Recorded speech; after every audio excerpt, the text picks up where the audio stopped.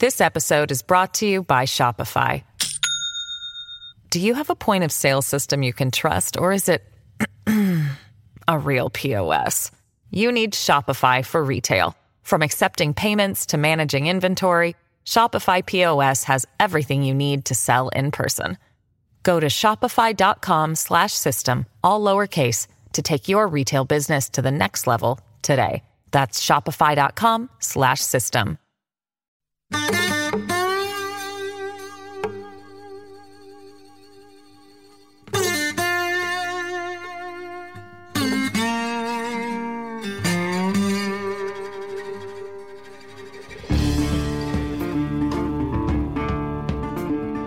Hey, this is Trey. Thank you for joining us for another Tuesdays with Trey. This week's guest may not be a household name. He is in my household, but he may not be in yours, not yet at least.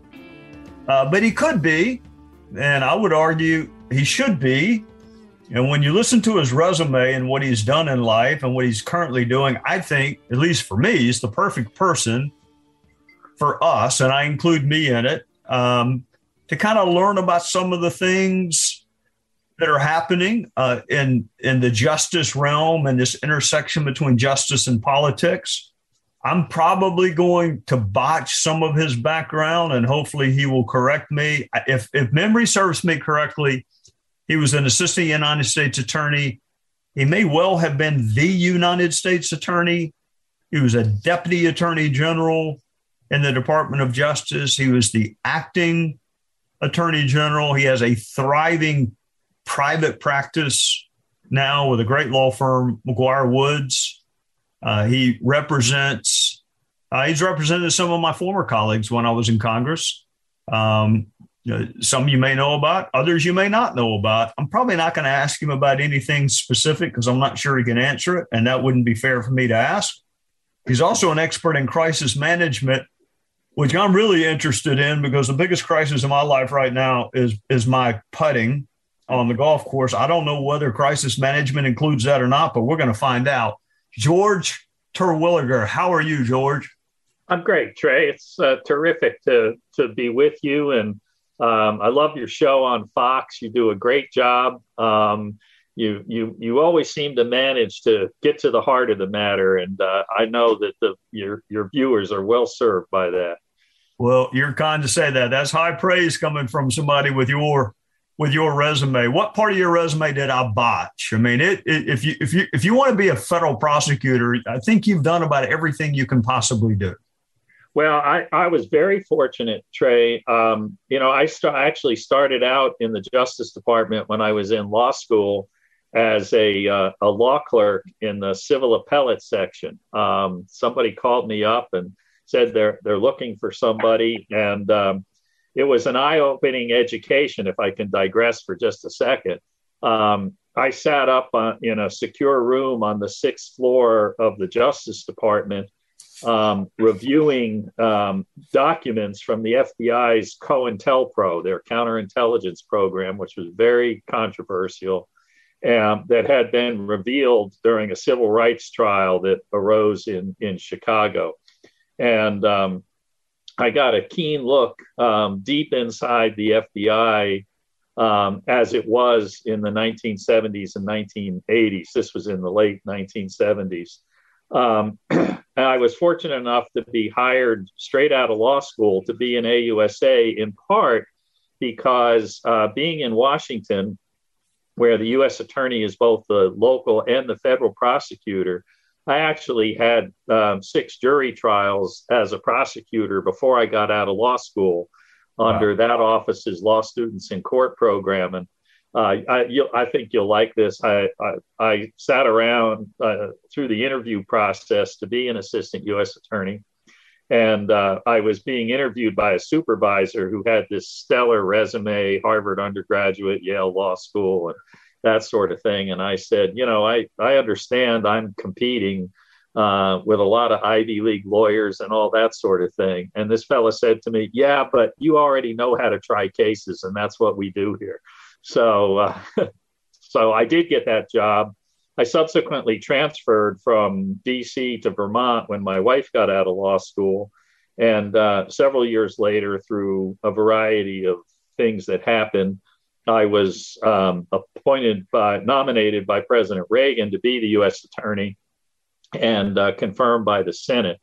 And then I came back to Washington to, at the request of Bill Barr, when he became acting Deputy Attorney General. Bill really didn't have a background in prosecution. He's more of a pointy-headed thinking lawyer. Right. And so we teamed up in the deputy's office first. I was on a detail there.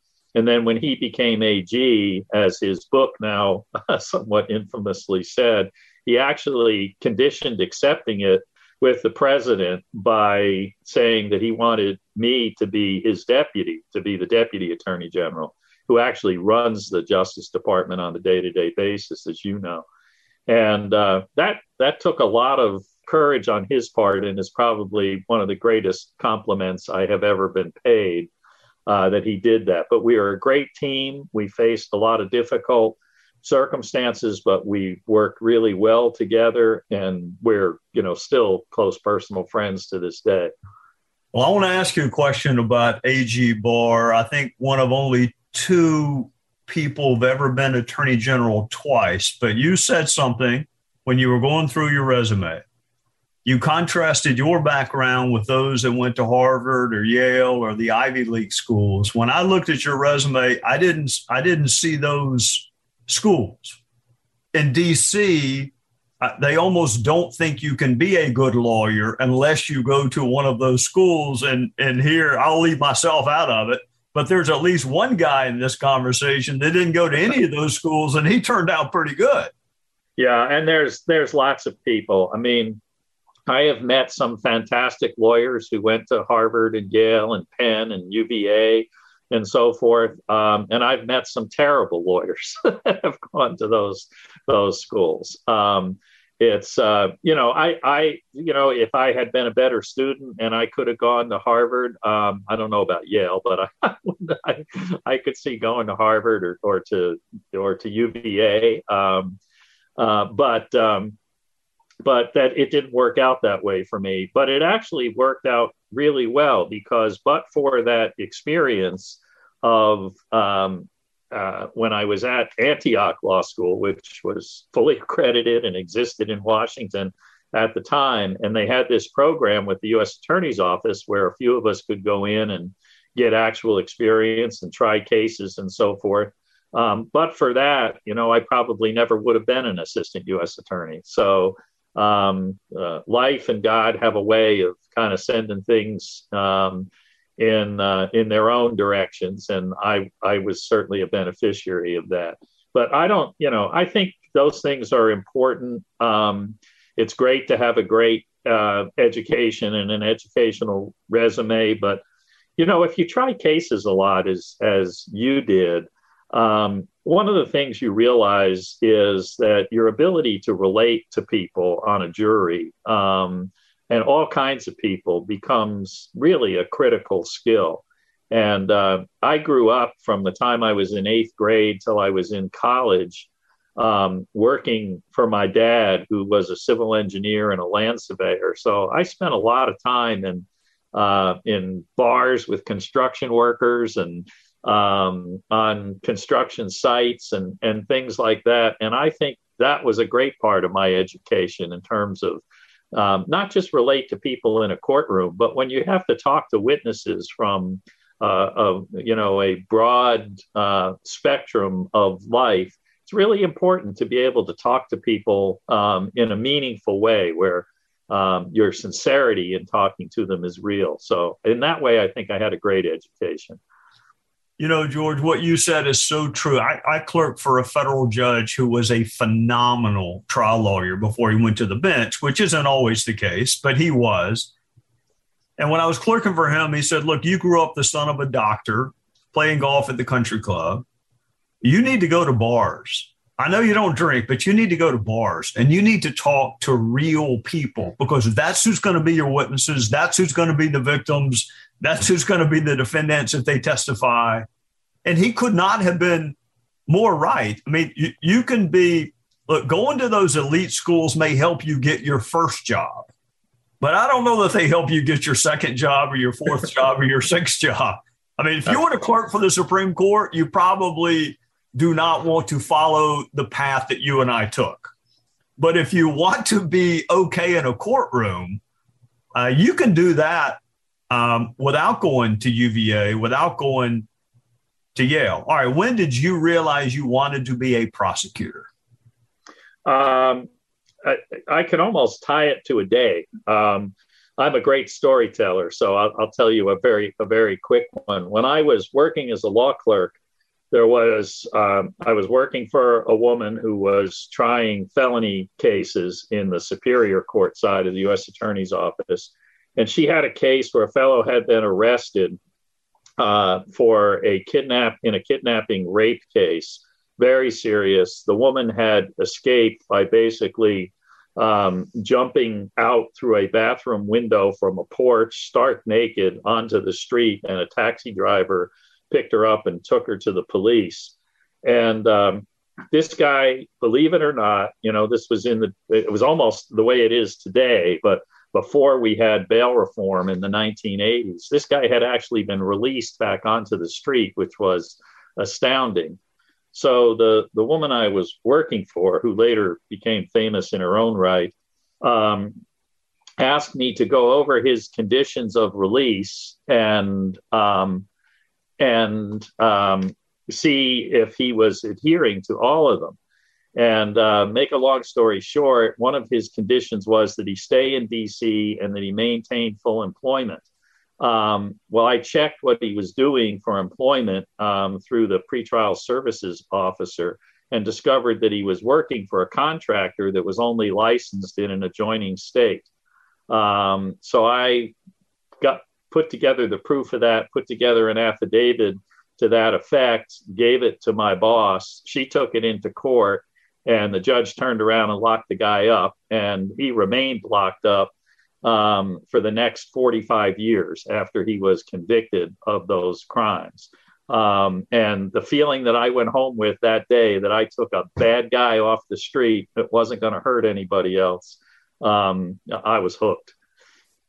All right, that story to me illustrates a point. I don't think a lot of our listeners, maybe they do, maybe it was just me that didn't understand it. I mean, they think of the prosecutors as kind of only being in the court. What I just heard you say was you actually did some investigating. You actually were kind of a quasi-investigator. You weren't just a mouthpiece. You actually helped put the case together. Well, that's it. That's a very important insight. And in terms of people understanding what prosecutors do, when I was an AUSA, which I was for 8 years, I loved doing investigations using the grand jury. And I was fortunate to have some really interesting ones that involved counterterrorism, organized crime, and so forth. And those cases are a lot of fun. Now, you're working with investigators. I had some great relationships with people in the federal law enforcement agencies as well as state and locals, and did some great cases. And that's an important part of the job. I will say this, though, when you now I've been on the defense side for as long as I was on the other side. There's a tremendous amount of responsibility that is reposed in federal prosecutors. They have so much discretion in terms of deciding what to investigate, how long to investigate, whether to bring charges, what charges to bring, and so forth. And I think one of the most difficult things to do that requires self-discipline by prosecutors and really good supervision is when to stop, to go, this isn't going anywhere. We're going to stop spending federal resources, taxpayer resources on this because it's not producing. And, when I see prosecutors, as happened during Barr's second go-round, resigning because they disagree with a supervisory decision, I'm, far as I'm concerned, good riddance to you. If you can't take being supervised, you don't belong there in the first place. George, if I resigned every time I had a supervisor that told me I couldn't do something, I would not have stayed very long at the U.S. Attorney's Office. I Right. mean, we all need kind of a check and balance. All right. You distinguished career as a prosecutor, made the switch. Some prosecutors make good defense attorneys, some do not. You have. What's the difference between you can be a great prosecutor and a lousy criminal defense attorney? You were good at both. What's the difference? The only difference is sort of which side of the courtroom you're on and what you're trying to accomplish. But I've used the same approach, really pretty much literally in every case I've ever had. I'll take a yellow legal pad and put the elements of the offense, or on the defensive side, the suspect offense, down one side, and start listing the facts that back those elements of the offense up on the other. And on the prosecution side, when you see a gap, well, that means I have to go get some evidence. That's where you may have to do some more investigation. On the defense side, you look at that and you say, well, maybe this person shouldn't be convicted because the evidence to support the crime is lacking, that particular element. The case just isn't strong enough. And that's where you bore in as a defense attorney. But the legal skills and analytics, I think, are pretty much the same. All right. This is where I'm going to try to treat you as an expert witness and not a fact witness. You have had some, I don't want to say high profile cases because you are not a self-promoter, but some of your clients have been known to me, maybe not to other listeners of the podcast. A former member of Congress, when I heard the facts, George, I'm going to be honest with you, this was years and years ago. I thought those are tough facts. Those are really tough facts from a defense standpoint. And then lo and behold, a couple of years go by and you negotiate a resolution that can only be considered favorable for the defendant. And I think if I have this right, it may have been some overreach on behalf of a prosecutor in the state of Illinois. Do you remember the case I'm talking about? And I do, and that was a tough case for sure, from a number of different perspectives. And there was overreach by the prosecutor. I later wrote an op-ed in the Chicago Tribune about that case because they had really gotten some things editorially wrong. And I said one of the reasons that the case came out the way it was because of unforced errors by the prosecutor, one of which is just unforgivable, and you can appreciate.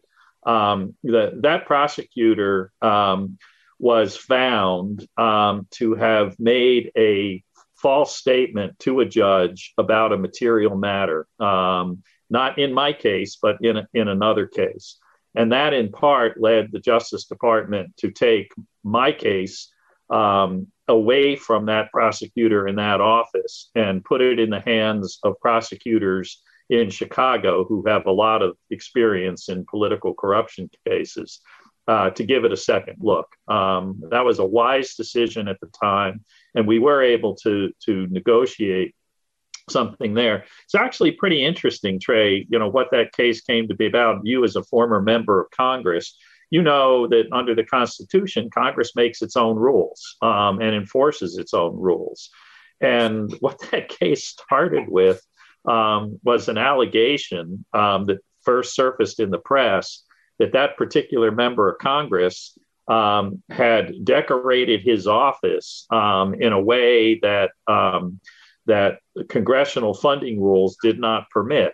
That was a really iffy proposition. One of the things was whether you could term a chandelier a piece of furniture or not. On a campaign finance report, he put the purchase of a vehicle down as a transportation expense. Well, that was alleged to be a false statement. Both of those were alleged to be false statements, which are felonies, carry serious penalties. And one of the legal arguments we had in that case is that prosecutors shouldn't be rewriting the rules for Congress. It's Congress's job to make those rules and enforce them. And if you think about it, there's 92 judicial districts out there. members of Congress shouldn't be at the whim of prosecutors from 92 different judicial districts to figure out what the rules are that govern their official spending and their campaign spending. So that was an interesting and very, very difficult case. But, I've represented several members of Congress, senators, cabinet members. One of the things that's really difficult in those cases is you're not just trying to help manage legal problems. There's also a person's career and reputation at stake. And I think a lot of times prosecutors are very unmindful, particularly these days, or sometimes too mindful of how just the fact of an investigation alone can wreck somebody's career. You are preaching to the choir, George. I mean, if you are in elected office, right now, me as a private citizen, I can say I'm not going to answer your questions, not going to cooperate. It's tough when you're on the ticket, because people, I don't care how many times you tell someone, you're actually presumed innocent. People don't believe it. And they think, well, they wouldn't be looking if you hadn't done something wrong, and you're not going to defend yourself. Therefore, I must think you're guilty. It is tough. I don't expect people to feel sorry for members of Congress or anyone else, but it is tough to navigate. This is the Trey Gowdy Podcast. More of my conversation with George Terwilliger is coming up next. This episode is brought to you by Shopify. Do you have a point of sale system you can trust, or is it a real POS? You need Shopify for retail. From accepting payments to managing inventory, Shopify POS has everything you need to sell in person. Go to shopify.com/system, all lowercase, to take your retail business to the next level today. That's shopify.com/system. I want to ask you two things, all right? You mentioned the role of prosecutor. There's this old Supreme Court case. It may have been Justice Sutherland that referred to prosecutors as ministers of justice. It is not their job to simply get a conviction. They can strike hard blows, but not foul blows. That was what I always was brought up to believe. I think it was you too. Is that still true, or are we seeing these ambitious prosecutors that maybe are working for something other than justice, maybe their own political advancement? Well, it certainly seems that way in some cases. And, that goes back to what we were discussing before, Trey, about the importance of self-restraint and supervision. I was a hard-charging, gung-ho prosecutor. I'm willing to bet you were too. And I believed in my cases, and I wanted to succeed in my cases. But when I became a U.S. attorney, I came to understand that sometimes you have to say to people, we're not going to do that. That's just a step too far. And when I look at what happened in connection with the Mueller special counsel investigation, for example, it seems to me there were a number of instances of excess and lack of supervision there. I don't carry a brief for anybody that they were there. I didn't represent anybody in that case. I thought, in fact, Bill Barr and I discussed months and months and months before all that happened, how the Steele dossier was just BS. All you had to do was read the stuff, and you wouldn't get a search warrant for a parking garage based on what was in there. But when you look at what happened as that case progressed, I mean, take Roger Stone, for example, rousing the guy out of bed at 6 a.m. with CNN looking over their shoulder, and his wife was an invalid or a semi-invalid. Whether I like him or I don't like him, that's not the way the federal government ought to behave. And I really think it was shameful, to be honest with you. Later, when the sentencing issue came up and Barr countermanded the prosecutors in Washington, and they resigned there. Come on, we weren't talking about whether the guy should go to jail or not. We're talking about the difference of months in a second sentencing recommendation, which, by the way, the judge agreed with Barr. Right. But they're going to resign over that? Please, come on. Yeah, that one. You put your finger on kind of where we are in our culture. You're either all in or all out, and I'm sitting there and thinking, you know what? You shouldn't lie. That's a crime. You were convicted. I think he was convicted rather than pled guilty. But what was it, 8 years, 9 years was the prosecutor's recommendation on sentence. I never met a judge that cared what I thought the sentence should be. Maybe you appeared in front of different judges. My judges thought that that was their job, was to sentence people, not mine. So, I mean, you're going to resign because somebody doesn't get 9 years in a 1001 case and only gets 2 years. Well, that's, you're putting your finger on a great point there, and about your role in the job. Judge Reggie Walton in Washington, he and I were colleagues in the U.S. Attorney's Office way back when, and I've always thought a great deal of Reggie. And when in the Valerie Plame case, when there was a prosecution in which President Bush 43 later commuted the sentence that Reggie had imposed. I forget whether it was a pardon or a commutation. I think it was a commutation of Cheney's chief of staff. And Reggie's only comment at the time was, "I did my job and the president did his." It requires humility to know where your job ends, though. And it does. Yeah. History is not replete with instances of people who just want to stay within their own kind of boundaries. All right. I want to pivot and ask you, and this is a selfish question, because every time I would go to the grocery store on Saturday morning, someone would ask me when I was in Congress, why haven't you put this person in jail? Why haven't you put that person in jail? And I'm trying to explain to them that was my old job. I don't, Congress cannot do that. I don't know that our, fellow citizens all understand the distinction between what Congress can do and what the executive branch can do. And I'm almost positive they don't understand the difference between congressional investigations and executive branch investigations. What do you see the differences, when Congress is, quote, investigating something versus when the U.S. attorney is investigating something? What are the differences that you would tell folks if you were teaching a class to the country?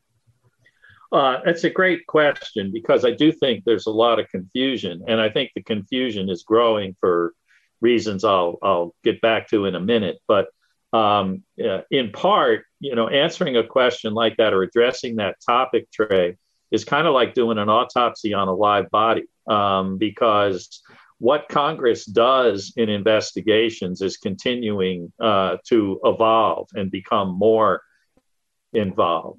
But, I saw a statistic the other day that I just found shocking and very sad. It said that 22% of the people in our population in the United States today in 2022 cannot name a single branch of government. I mean, think about that. They can't name a single branch of government. So how in hell are they supposed to even begin to understand the difference in function between the branches of government? So, at the most elemental level, Congress makes the laws and the executive branch enforces them. The Supreme Court has long recognized that Congress has a certain level of an investigative function that is needed to gather facts to support its legislative function. But just very recently, in the Mazars case, which involved Trump's accountant's papers, in the Mazars case, the court laid out pretty clearly some things that Congress can't do when investigating. They can't investigate for the sake of investigating, because that's a law enforcement function that belongs to the Department of Justice. They can't investigate for the sake of exposure, which really means name and shame. And they do a fair amount of that. And they can't investigate without a legitimate legislative purpose. What is it that they're trying to do? So, in the interest of full disclosure, I represent a very prominent witness tangled up with this January 6th riot select committee that's investigating. So, what are they doing in that case? Do you know that the resolution that created the January 6th committee prohibits that committee from marking up any legislation?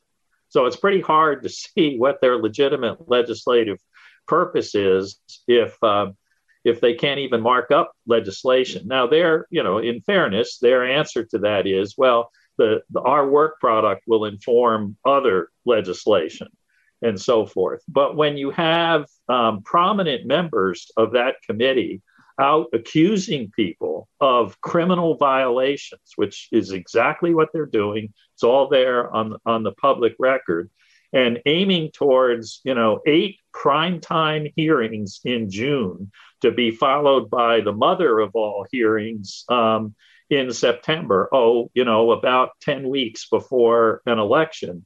If you don't have to be cynical to have some doubts about what's going on there. Well, thank God, George, I am cynical. And I was there, and on a daily basis, I was asked, are you dragging your feet so this investigation kind of peaks during the election cycle? I was asked that on an hourly basis by the DC media. I don't hear that question being asked of the other side, which leads me to another question. You've been in and around Washington for decades now. Has the media changed? Has the role of the media changed? And I'm going to connect that to your friend and former boss, Bill Barr. He was the AG twice, and he's so much of a gentleman. I always try to get him to say, that's the biggest difference in the 2 times I was AG, is the media headwind. He won't quite say that, but I know it's true. Have you noticed the media changing? Yeah, no, it is absolutely true. I'll just give you an example. That House committee in our lawsuit made a filing 2 weeks ago that was front page news all over the place. And the chairman and another member of the committee made extrajudicial statements about what the filing was. We made a filing this past Friday that rebuts much of what they put in their motion for judgment in the case, asking for judgment ourselves. That was filed on Friday, not one line of reporting about it as of this morning.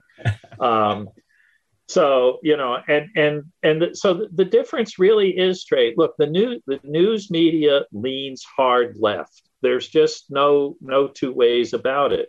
And not everybody. I mean, there are still people out there. I could name names of people who I think work really hard. I'll give you one, a guy I've known for almost 40 years, Pierre Thomas at ABC. I think Pierre Thomas works very hard to be as objective as he can.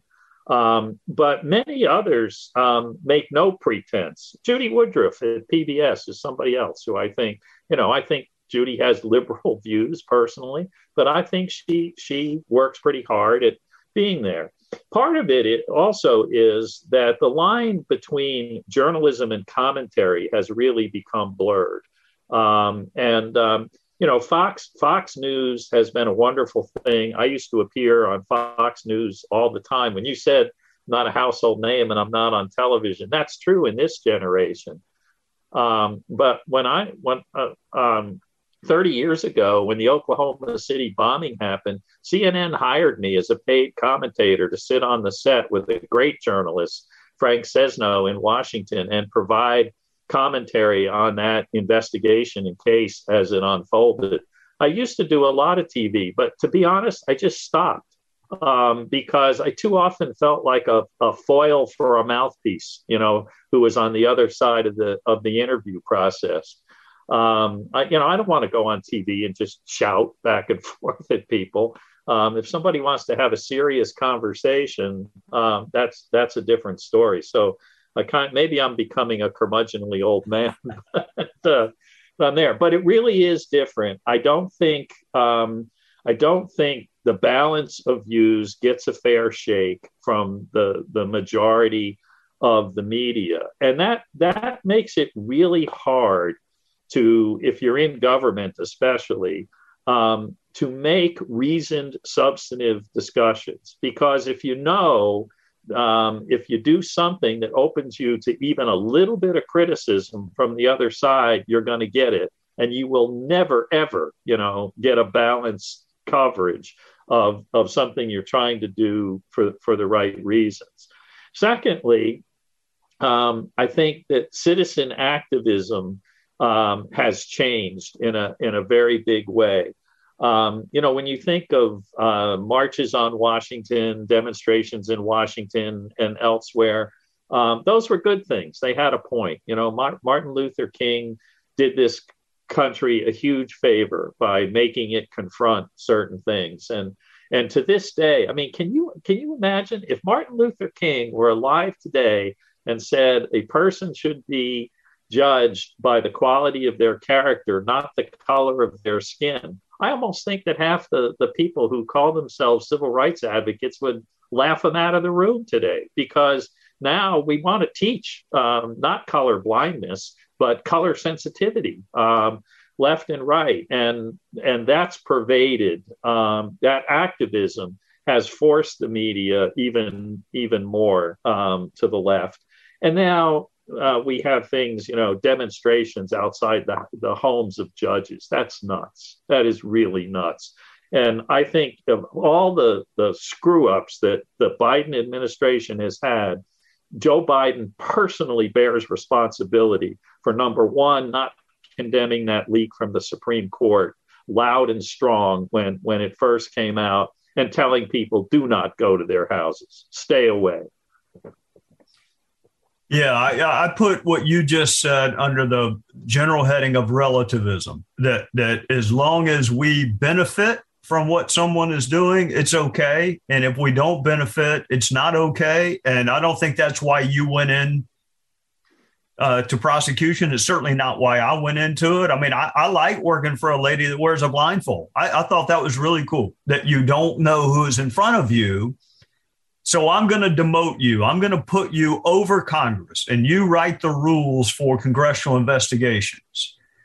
Because one thing that frustrated me, George, is I saw some of my Republican colleagues have a different kind of rule for impeachment if they wanted to impeach someone than if they were defending it.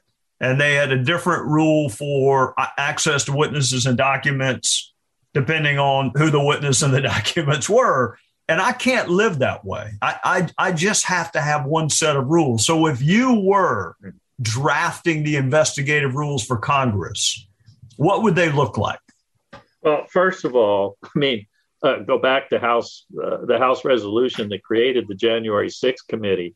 You know from your own experience in Congress, Trey, that one of the most important elements of the whole workings, particularly in the House, is minority participation. There's no minority participation on that committee, and thus the leavening influence on excess is completely lost. One of the points where we just made in court is their subpoenas are ineffective because the resolution requires consultation with the ranking member before the chairman can issue a subpoena. Well, there is no ranking member. They just blow by that. Oh, never mind. We don't need a ranking member after all. So I'll just issue the subpoenas without conforming to the requirements of the resolution. That sort of hypocrisy, really, of what that you were referring to, of two sets of rules. Look at what happened in I think, your own experience when you were on or chairing the Government Reform and Oversight Committee. If I recall correctly, I don't hear anything from all these people now that want to, put witnesses who have not cooperated with the January 6th committee in jail. I don't hear any of them talking about an attorney general of the United States who refused to comply with a subpoena to turn over documents, and who was referred for contempt of Congress that went nowhere, nowhere at all. That's the attorney general. But we don't hear that when the sort of pros and cons of some of these matters are discussed. It's part of that, yeah. You chalk up to politics. People are going to make the best case politically they can for what they're doing. But part of it leads the people, which is who we really ought to be concerned about. Leads the people to see that hypocrisy, and even if they don't understand it, it's sort of the depth of somebody like you, Ken, that was actually there. They get it. They get it. And it hurts the credibility of the institution of Congress and the institution of government in general. And that's a bad thing. Yeah, I'm old and my memory is frail. I think Democrats actually walked off the floor of the House in protest of that contempt vote. And of course, the media thought it was the greatest thing in the world that they would, absent themselves from the chamber. And again, I maybe I'm a simple-minded guy, George. I like one set of rules, and it doesn't really matter whether it's your friend or foe. I mean, that's what I loved about our old job is there were no friends or foes. There's right. Just trying to follow the facts. All right, I don't want to get too heavy. I'm going to let you go with a couple of questions. Well, let me touch on false statement. The FBI seems to be bringing a lot of 1001 cases, even when there's like no underlying crime. And I can tell you in 6 years, George, I didn't do a single one. I mean, I'm sure I had people that were less than candid with me. I was more focused on the broader crime, whether it's a carjacking, kidnapping.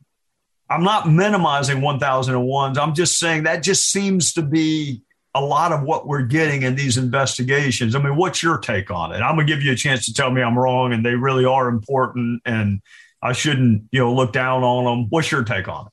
Well, I'd make 2 points. One, just for people's general benefit, 18 U.S.C. 1001, the false statement statute says if you're talking to a federal officer, a federal representative of a federal agency, and you make a statement that is material to what that agency does, and that statement is false, including by being incomplete in a way that would make it seem more or less true, that's a felony for which you can be convicted and go to jail.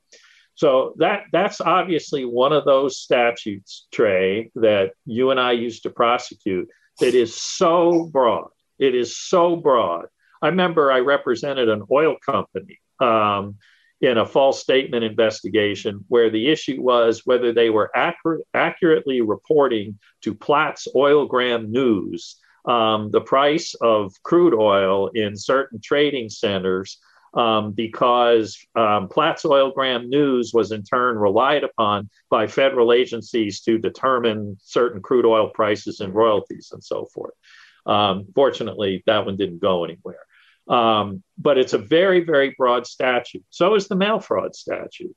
So is 18 U.S.C. 371 in its second part, conspiracy to defraud the United States by impeding or impairing the work of a federal agency. And to me, my take on this is the broader the statute, the more potential reach that it has, the more exacting the decision to investigate and prosecute needs to be. And that's what I think is getting more and more lost and doesn't get the attention that it deserves, that somebody is not sitting down and going, wait a minute, just because we have a howitzer doesn't mean we have to use it. Maybe a rifle shot would be more in order here, figuratively speaking, of course. But I think that's there. I think with that statute, it is subject to abuse. And to kind of knit this back together to something else, that's what makes supervision important. That's why you need a U.S. attorney. Judges don't supervise what gets prosecuted. That is totally up to the prosecution. And that's why, senior prosecutors, people who have been around for a while, and U.S. attorneys themselves need to go, wait a minute, just because we can doesn't mean we should. Last serious question, then I'm going to let you go with three fun little questions. Bill Barr, Attorney General twice. I think one of only two people that have done that. I did not know him his first time around. He's a little bit older than I am, but my guess is Bill Barr did not change a lot from the first time to the second time. He may have been unanimously confirmed the first time, where it was a little more of a fight the second, but it seems like the environment changed a lot from the first time to the second time. Is that a fair assessment? Well, no question. And in fairness, you have to look at that if you try to be objective from both sides. Donald Trump changed the political environment in Washington in a big way. He was a disruptor, as the expression goes these days. In some ways, really for the good. In some ways, not so good. But what that did in part, and one of I think the downsides of Trump the disruptor, was it let the likes of somebody like Adam Schiff licensed excess, by people in opposition. And when leaders become excessive in their rhetoric on both sides, frankly, I think that gets people worked up in a way that's not healthy. Look, Trey, I had the great fortune when I was in government and in private practice as well to travel around this country extensively and meet all kinds of people. One of the advantages of not being a household name is you can sit down next to somebody on an airplane and strike up a conversation and have it be real. The vast majority of this country, a working majority, I think it's actually somewhere over 60%, maybe even 2/3, are people of common sense that lean a little left or right, but they're not at the extremes that we hear about all the time. They want to live their lives. If they have families, they want to make life better for their children than it was for them. They want their government to, at least within reason, be capable and do things right, not screw up the border and baby formula and the way they are right now. And those are the good, solid Americans that are out there. And I think what that was there when Bill was there before, and it's there now. The difference is that the loudest voices, the shrillest accusations, the deepest personal cuts are what get attention and get media attention these days. And it makes it very hard, when you're attacked on a personal basis, when your family is attacked because of a position that you might take. That is not healthy. It's outrageous. And you know what it's going to cause? It's going to cause good people to say, no, thanks, I'm not going there. I think it's already causing that. I mean, I look at some of the colleagues I respected the most and they're gone. They have no interest in sticking that out. I want to ask you about one that is still there. I want you to assume that Tim Scott at some point in the future is the president of the United States, and he calls you and says, all right, George, I can't afford you. You make too much money in private practice. I know you're not going to come back and do it, but what are the qualities I should look for in an attorney general? Well, I knew President Trump used to get upset because he said Eric Holder and President Obama were really good friends. And Bobby Kennedy, was the brother to the president. That's a close connection. On the other hand, I don't know that you should hire someone that you don't know at all to be the attorney general. So what would you tell President-elect Tim Scott? These are the qualities you are looking for in an attorney general. Well, first of all, my friend, Mr. Gowdy, you presume too much. He could afford me and I'd come back. But it's a great question. And it's a question that really goes to the heart of the dual roles of the attorney general. On the one hand, the attorney general is a counselor in the truest sense of the word to the president. That's part of his statutory and constitutional role. And there's nothing wrong with an attorney general who is turning the Justice Department in the direction of securing the administration's priorities, whether that be border control or ending the scourge of drugs or coming down hard with an appropriate federal response to violent crime. Those are all good things to do. Where the rubber meets the road in the qualities of an attorney general and what the attorney general in turn, him or herself, demands of the Justice Department is no politics in our prosecutive decisions. Civil cases, may be different. Maybe we want to protect the spotted owl. Maybe we don't. But in criminal cases, no politics. We call those just like we see them based on the facts and the law and the evidence. So I would tell any president-elect, what you want in an attorney general, number one, is somebody that is going to adhere to that principle. No politics in the prosecution function. Number two, you need somebody who really understands the Justice Department.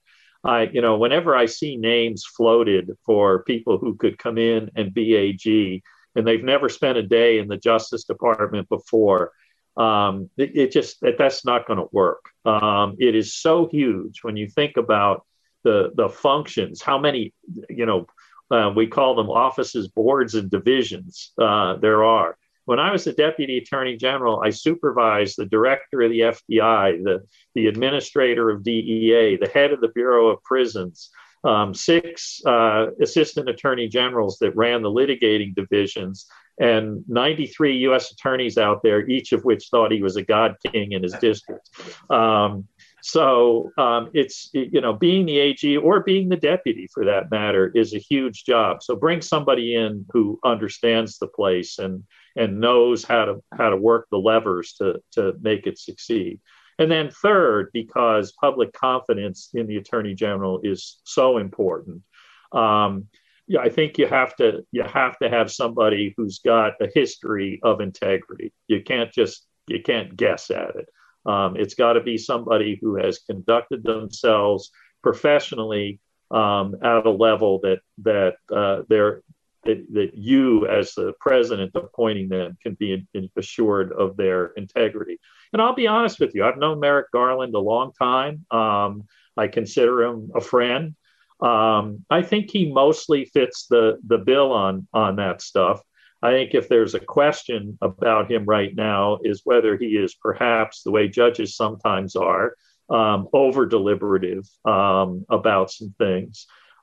He's let some things happen that appear to be sort of fit a political agenda and has been criticized on the Republican and the right for that. I take all that with a grain of salt because, like I said, if he wants to bring voting rights cases because that's important to this administration, I may not agree with that. It may look political, but I think, that's in the zone of appropriate discretion. But if he's going to prosecute people because it suits a political agenda, which I have not seen them do, then that's another story. Great advice. I hope some potential president is listening as you go through the qualities we need in an AG. We're going to pause right there. More of my conversation with George Terwilliger next. All right. Judges used to get mad at me because I'd always say just a couple more questions and then an hour would go by. These really are my last 3. Dream job that you never took. What's something you wish you had done, but you haven't done yet? Director of the FBI. Really? Yes, I really wanted that job in the summer of 2001 when President Bush 43 gave it to Bob Mueller. It was down to the 2 of us. And I really thought I'd prepared my whole life to have that job. I will say that during the interview process for that, I won't say with whom, but I was in the White House and I was asked, what do you think the top 3 priorities of the FBI should be? This was in July of 2001. And I said, terrorism, and information systems. And information systems is only important insofar as it goes to terrorism. I like to believe I was right about that at the time. I subsequently, I don't know if I've ever said this publicly before, I turned that job down more recently, and I regret that now. I wish I had, in fact, taken it. The reason I turned it down actually goes a lot to the question you were asking me before about the change in environment. I soul searched, and I thought, given all the water that's sort of under the bridge that's me at this point in terms of the cases I've been involved in, my political involvement, I'm not sure I am the right guy who can fix the FBI after, I won't name names, but after it got really, really screwed up, that I may not be the right person. I wish now I had taken that one on. And that was my dream job. Well, since you told me something you haven't said, and I will tell you something I haven't said, I don't think I was a serious candidate at all. I think it was just a kind of a courtesy phone call. But I remember telling the person that called me, you can do better. And it's not that I didn't want it, and it's not that I didn't think I could be fair. I wasn't sure that people would perceive it as fair. And I think in that job, you got to be both fair and perceived as fair. And it's hard to wash the R and the D off once you get one on you. Just like being a judge, it's hard to wash it off. So I don't know. Who knows? You may have a chance before it's all said and done. You're still young and spry. You may have a chance before it's said and done. Well, I hope I'm spry, but I'm not getting any younger. What's a book that changed your life? Oh, that's a great question. Hard to pick out just one. I guess I would say this: as a very, very young person, I read a book by Adela Rogers St. John about her father, who was a renowned defense lawyer. And I probably read that book when I was about 13 or 14 years old. And it's what really propelled me towards law school over the years. I think if you are a person who likes to believe, as I do, and I think you do, Trey, from the things you said, that having a sense of justice is important in terms of not just how you conduct yourself, but how you deal with others in life. For all its flaws and for all the difficulties there is in administering it, justice is still found in our legal system. And I think that's what sent me that way. I think you're right. I think when all the other institutions seem to be crumbling around us, I still have hope that one can keep us together. All right. I'll make a note on that. It's something that you didn't ask me about, but I think is important for people to appreciate, and maybe we can get this to change. I really, really regret how we talk about Trump judges and Clinton judges and Obama judges today. When I was coming up and in court a lot, trying cases 30 and 40 years ago, I never thought of a judge as, the creature of the president who appointed them. That's why they get federal judges. That's why they get lifetime appointments. And I'm a big adherent. I told Don Evans the day after the election in 2000, when we started talking about maybe going to court over the Florida recount, look, tell me the judge and I'll give you the rule. Judges are predictable to a certain extent, but we shouldn't base those predictions on who appoints them, and they shouldn't think that way. I either did a podcast or I did a television monologue on that very point. The media was decrying a certain Republican president for politicizing the judiciary. And I said, well, wait a minute. Every article I read says Obama appointed judge, Bush appointed judge. I mean, it's almost always in the first sentence. So it's not just the politicians that politicize the judiciary. Quit telling us who put them on the bench. But I noticed they have not done that. All right. The very, very, very last question. what's a prosecution you wish you had been on the team, but either weren't at DOJ or weren't on that what's a prosecution you sit there and think, I would have loved to have been part of that team? Oh, that's a great question. I have to think about that a little bit. I would guess the 9/11 prosecutions. I mean, I wish there had been more than this whole experiment in military justice at Guantanamo has been an ultimate failure. But the Moussaoui case, which was, expertly tried in the Eastern District of Virginia and convicted, the so-called the one hijacker, would-be hijacker that went to trial. I just, it doesn't 9/11 seem like another lifetime ago now. But that danger is still out there in a big way. So I worked on a lot of counterterrorism cases, both at the line level and when I was in the front office at Justice. And the vigilance that we need to have on terrorism matters has not abated. So I would have welcomed any opportunity to work on the follow-up investigation and prosecution of the 9/11 cases. I actually think, and I may have disagreed with certain structural things, but I actually think the FBI and the government in general did a damn good job of making sure there wasn't another 9/11, which there easily could have been. And I hope that we are not losing that vigilance because this isn't a matter of great political or public attention today. The danger's still out there. The risk is there.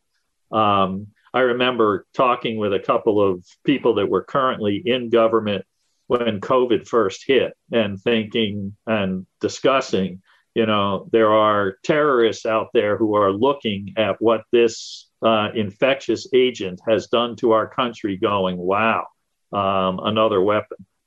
George Terwilliger, incredible career. It's not over. I don't mean to talk about it like you're retiring. It's been an amazing journey. Great prosecutor, thriving defense practice now, crisis management. That's a new phrase, but I think you also do a little bit of that. I can't thank you enough. I could listen to you all day, and I'm sure you're sitting there thinking, well, it's been a good part of my day. You won't quit asking me questions, but I find it all fascinating. Great pleasure to be with you, Trey. And I have been blessed to enjoy a tremendous amount of opportunity that America has brought to me and to my family. I have 3 children, one of whom himself served as an AUSA and a U.S. attorney, a presidentially appointed U.S. attorney. And another one who's got a PhD, another one who's working on a PhD and cares for kids in the public schools. So I've been blessed in so many ways. And I will tell you that you're not going to remember this. This is how we'll close out. The first time you and I met was when you were in Congress, and I think it was the crime subcommittee of the House Judiciary Committee, and I was on a panel of witnesses. And there's a transcript somewhere that'll bear this out. You went to ask me a question and you said, Professor Terwilliger. And I said, excuse me, Mr. Gowdy, but I've been accused of being a lot of things, but an academic isn't one of them. You're so smart. I figured you must be a professor, adjunct professor somewhere. I mean, they let John Radcliffe teach in school. So I figured you were teaching somewhere. I apologize for that. I hope you have not carried that. Oh, no apology necessary. What I was going to say, and, you and I have talked a few times over the years about some things. Meeting somebody like you willing to come and serve in Congress and get involved has been a refreshing thing to me, particularly at the time all that was going on. And I hope there's more to your stellar career yet in public service. So great to be with you. Likewise. We got to get you on television. You got a face for television, not for podcasts. So we got to get you back on TV when the time is right. Okay. Well, I'd love to join you. All right. God bless you. George Terwilliger, thank you for your service to our country, and thank you for giving us an hour plus of your time. Don't send me a bill. No problem. Thank you for having me. Yes, sir. It was a pleasure. Take care, Trey. Yes, sir. And thank you all for listening. Thank you for spending another Tuesday with Trey. Please subscribe, rate, or review this podcast on Apple Podcast or at foxnewspodcast.com. You've been listening to the Trey Gowdy Podcast on the Fox News Podcast Network.